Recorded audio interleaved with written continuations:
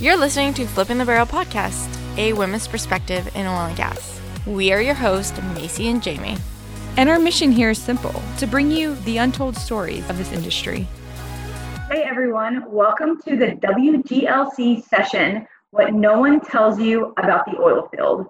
Maciel Diaz and I, Jamie Elrod, will be talking to y'all about specific things going on in today's world in the oil field, but also a breakdown of basics on what the oil field is, what we provide, things outside of just what you see at the pump, and some detailed information around.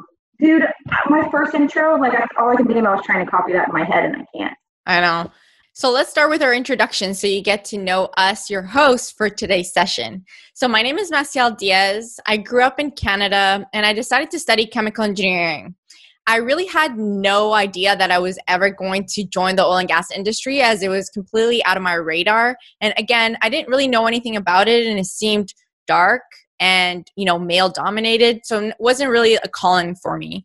However, I was walking around at a career fair in my last year, and I noticed that there was a company called Schlumberger that was promoting women in STEM and women in oil and gas. So it kind of caught my attention and I decided to look into it. I got a job with them and I started as a frac engineer intern for the summer. And honestly, it was history since then. I loved the industry. I loved the people in it. And I just knew that this was it for me. So after that, I worked in wireline as a field engineer for about 4 more years after that. And then I decided to get into a sales role as my field experience kind of was over, and decided to move into the office.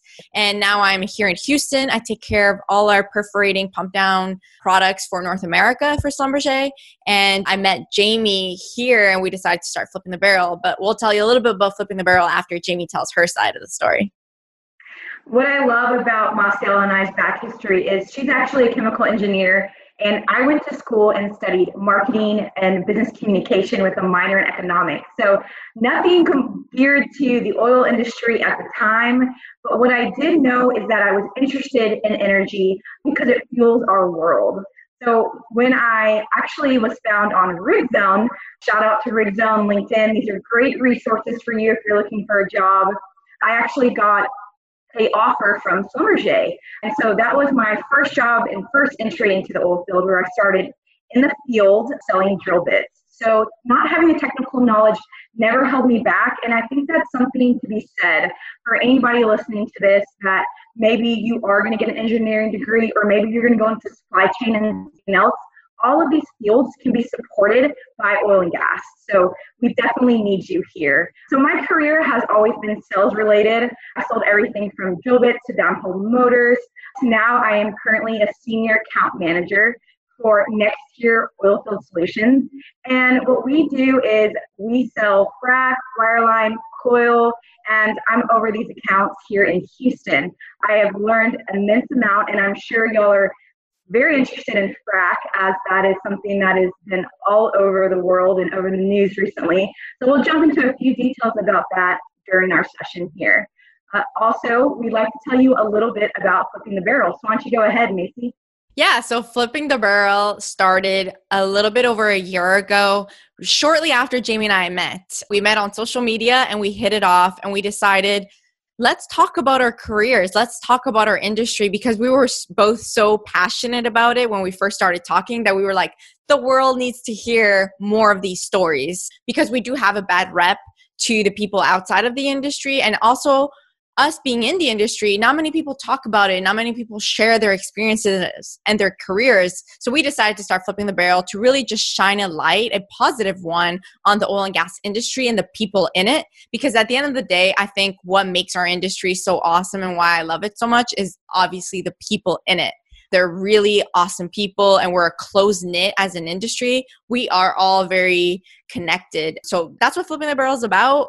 If you want to check it out, go to www.flippingthebarrel.com. We have a ton of episodes, both women and men, who are very successful and share their careers. And also on LinkedIn, we have a Flipping the Barrel page, or Instagram. So make sure you tune in and check us out later. So Now that we have told you guys about who we are and you kind of get a little bit of a background, let's dig in. So like Jamie said, this is really aimed for middle school to high school. So the information that we're going to provide is a little bit somewhat basic. If you are a professional, you'll notice. So let's dig in. So the oil and gas industry is one of the largest sectors in the world in terms of dollar value. It generates around $3.3 trillion in revenue annually. That's a lot. Oil is crucial to global economic frameworks, to make the world move, and it is crucial to our daily lives. And you'll see once Jamie and I start telling you a little bit about what comes out of a barrel. Now, the largest producers in the world are the United States, Saudi Arabia, Russia, Canada, and China. The oil and gas industry is broken down into three segments. You have upstream, middle stream, and downstream. So let me just explain a little bit of what each of these three mean. So upstream is everything from exploration and production. So mainly E&P companies find reservoirs and they start drilling wells, oil and gas wells, and they complete it. So basically, both Jamie and I work in the upstream sector of the industry. Midstream is everything once you finish completing the well, how does the oil and the gas get from the well to the refineries? All that transportation within that frame is considered midstream. And downstream, which is the third and final one, is the refining of the oil and as well as selling the finished product. So it's basically the refineries and then what you see at the pump when you're putting fuel into your car, or all the products that you probably purchase on a daily basis, but you don't know have oil in it. That is considered downstream. So we're going to get a little bit into that in a little bit, but now Jamie's going to talk to us about what are hydrocarbons. Yes, so what are hydrocarbons? This is what we extract, transport, and sell. So hydrocarbons are made up of crude oil and natural gas, which are naturally occurring substances found in rock in the Earth's crust. These organic raw materials are created by the compression of the remains of plants and animals in sedimentary rocks such as sandstone, limestone, and shell. And what's really interesting about this is when I was selling drill bits, we used to look at rock dynamics, and we would base drill bits on what type of rock formation we'd be drilling. So you saw a lot of sandstone, limestone, and of course, shell. What's even more interesting about that is a lot of limestone is on the houses. So when you see the beautiful homes with the kind of tan, whitish colored stone, that can be found to be limestone. So these stones are used in all different sorts of industries. So not only do we drill through this rock, but we also use this rock on our houses. So I thought that was a pretty cool coincidence as well. Totally. And I'm going to talk a little bit, what is a barrel? Now, even if you're not in the industry, you always hear about the barrel of oil. What is the price of the barrel? It's a constant barrel. And that's why we also named our podcast Flipping the Barrel, because there is a big connotation around barrel. So let me explain what it is. So it's actually just a unit of measurement that E&P companies use to measure the oil in terms of quantities. 1 barrel of oil is equal to 42 US gallons. So that is a lot. And that's kind of just a unit of measurement, just like you would say 1 mile or, 1 Celsius or 1 Fahrenheit. It is just a unit of measurement. You will notice that the industry is constantly talking about the price per barrel per day. It is in constant fluctuation. You will see the price may go up one day and down the next day. And the way the price of oil is determined is a simple equation of supply versus demand. So yeah, that's what it is. Now, Jamie, tell us what could be made from that 1 barrel of oil, 42 US gallons. Yes, so for those that want to kind of equate the gallons, like think of like a 1 gallon of milk, like that 42 times, that's what's in 1 barrel. So it is a lot. And so what can make up 1 barrel of oil? Well, oil gets a bad rap these days, as many of us have heard recently, but this stuff is actually quite incredible. Many people think of crude as a thick black liquid that is used to source or unquenchable thirst for gasoline. So a lot of people just think oil and gas in a pump, and that's the only correlation that they have with it. However, the reality is that each barrel of oil is refined to be used in a variety of applications. That includes fuel, cosmetics. So all you girls listening, your makeup is all basically made out of oil, plastics, rubber, paint, candle wax, and much more. So if you think about it, in 1 42 gallon barrel of oil about 19 gallons of that will be used for a fuel source. And the rest is actually refined and made into byproducts. So we're going to go through some of those byproducts here in a minute. But Maciel is going to tell you a little bit of a breakdown of what that 1 barrel of oil can produce. Yep. So if you take 1 barrel, this is how many byproducts you can make. So you have enough gasoline to drive a medium-sized car for over 280 miles or 450 kilometers. You have enough distillate fuel to drive a large truck for 65 kilometers or 40 miles. Nearly 70 kilowatt per hour of electricity at a power plant generated by residual fuel. 4 pounds of charcoal briquettes for barbecues or cooking. Enough propane to fill 12 14-ounce cylinders for home and camping or workshop use. That you also, you take camping and you make sure that, you could provide fuel outside. Enough propane to fill cylinders for home. Asphalt to make about 3.8 liters of tar patching for roofs and streets. So yes, even your parking asphalt, the streets, the shingles on your roof, a lot of that also contains byproducts of oil. Lubricants to make about 1 quart of motor oil. And let's not forget birthday parties. Mm-hmm. It makes 170 birthday candles for birthdays. That's a lot of birthdays. Yeah. And after producing all those above products that Maciel talked about, there's enough petrochemicals left over used in one of the following. And y'all are really going to like this. So 39 polyester shirts. So yeah, the clothes that you're probably wearing right now as you're listening to us is made from a byproduct of oil. 750 pocket combs, 540 toothbrushes, 65 plastic dustpans, 23 hula hoops, 65 plastic drinking cups, 195 one-cup measuring cups, 11 plastic telephone housings, and 135 4-inch rubber balls. So a lot comes from 1 barrel of oil. And not to mention diapers, pacifiers, toys, all these things used by your parents when you were a baby from all around the world are made with oil or natural gas or both. And the U.S. alone consumed 7.3 billion barrels of petroleum in 2017. Just imagine the amount of oil that equates to.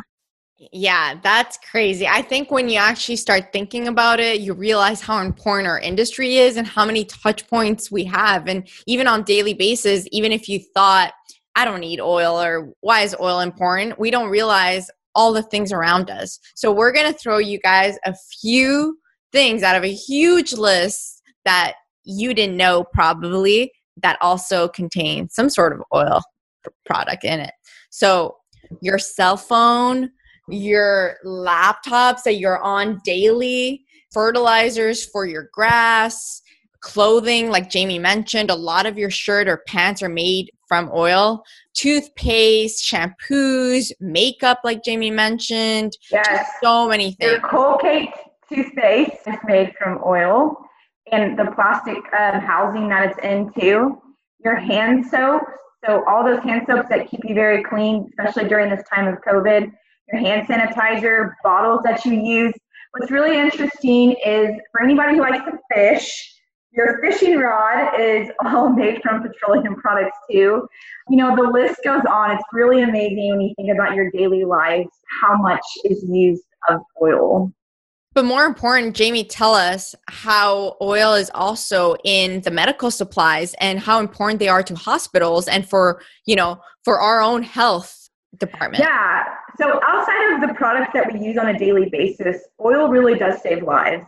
So if you've ever gone to a hospital, most of the products that you see there are made from a byproduct of oil. If you've broken your arm and you had to get an MRI, those devices are made from products of oil. Pacemakers, IV bags, tubes, surgical instruments, monitors, glasses, your contact lenses. So many things that we have to do to survive and to take care of each other are made from byproducts of oil. And where this really hits home is the COVID-19 pandemic. There was a lot of things that were needed in a short amount of time. And if it wasn't for the oil industry and the plastic industry, we would have never been able to provide what we have today. And some of these things, we wouldn't even think was a byproduct of oil. Marcial, why don't you tell them about the masks? Yeah, I mean, masks have protected us for the last few months against this virus, and virtually all the components of the N95 masks are made from petroleum products.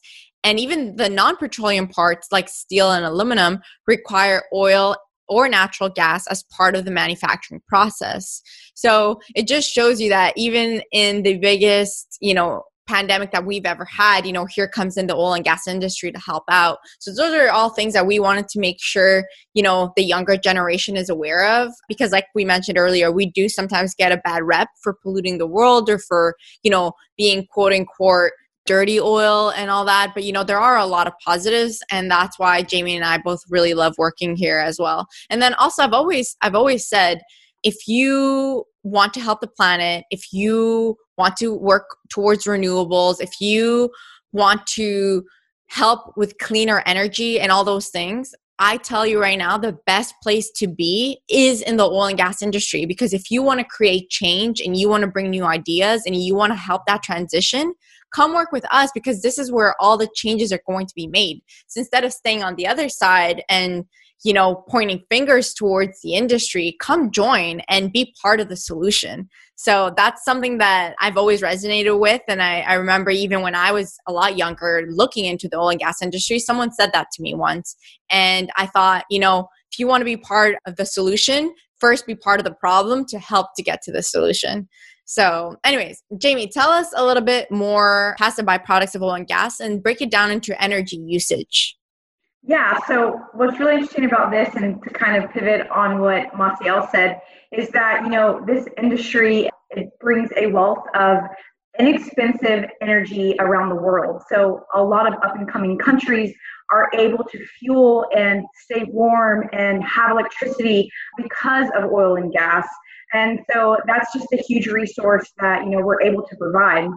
And so just a breakdown here of what the U.S. is using, and I know we have some international people here as well, but these stats will be for the U.S. mainly. So about 63% of electricity is from fossil fuels, 20% of the total electricity is from nuclear, and 17% is from renewables. So there is a piece of renewables in that. So we are currently already working together to strive with the renewable space. Heating and cooling accounts for 55 to 60% of the electric usage. So especially here where I live in Texas, it's really hot. So I couldn't imagine not having my air conditioning on. Oh, yeah. And that is something that we definitely need help with when it comes to energy usage. So with natural gas and electricity usage, it's a very easy source to get into the home. When you have to use a different renewable source, sometimes it can be found to not be as consistent. So that's what's really great about what our industry provides, is we have a fueling source that is going to be consistent and something we can rely on. Natural gas is used to heat 76% of homes and commercial properties. And the average household uses 855 kilowatts per month. And with those households, about 130 million in the US alone use 855 kilowatts. So it's a lot of usage. So that's 10,100,000 megawatts of demand on average every day in just the US. So, and even bigger numbers, 3.7 trillion kilowatts were demanded in 2019 alone. So as you can see, we consume a lot of energy. We really do. I think sometimes we forget that, just turning on the light or putting on the oven or, heating the water before you take a bath, like all of these things are there because of the oil and gas industry. And it's really easy to forget because we're so used to it. We almost take it for granted. But if you were to cut your electricity one day, like when there is a natural disaster and you realize like, wow, not having light at night sucks, like all those little things, not having Wi-Fi, not having your laptop or your phone to be able to use Wi-Fi, like we are so dependent on it. And we only realize once it's, taken away. Another thing, and we're not going to get too much into renewables, that should definitely be another session one day. But, the oil and gas industry, we work in conjunction with the renewables. If you look at a lot of the big players like Shell, Chevron, BP, they're all investing in renewables. And really, we are in that space with the whole energy transition. We are part of the energy transition. So as someone in oil and gas industry, like we are totally for it. And we're also for the planet. I mean, I recycle, I try to use less plastic. I reuse all my bags. I bought tons of stuff on Amazon, like no plastic straws, right? So there are a lot of things that you could do, even though you're in oil and gas, doesn't mean that you're against saving the planet and that you're against, renewables.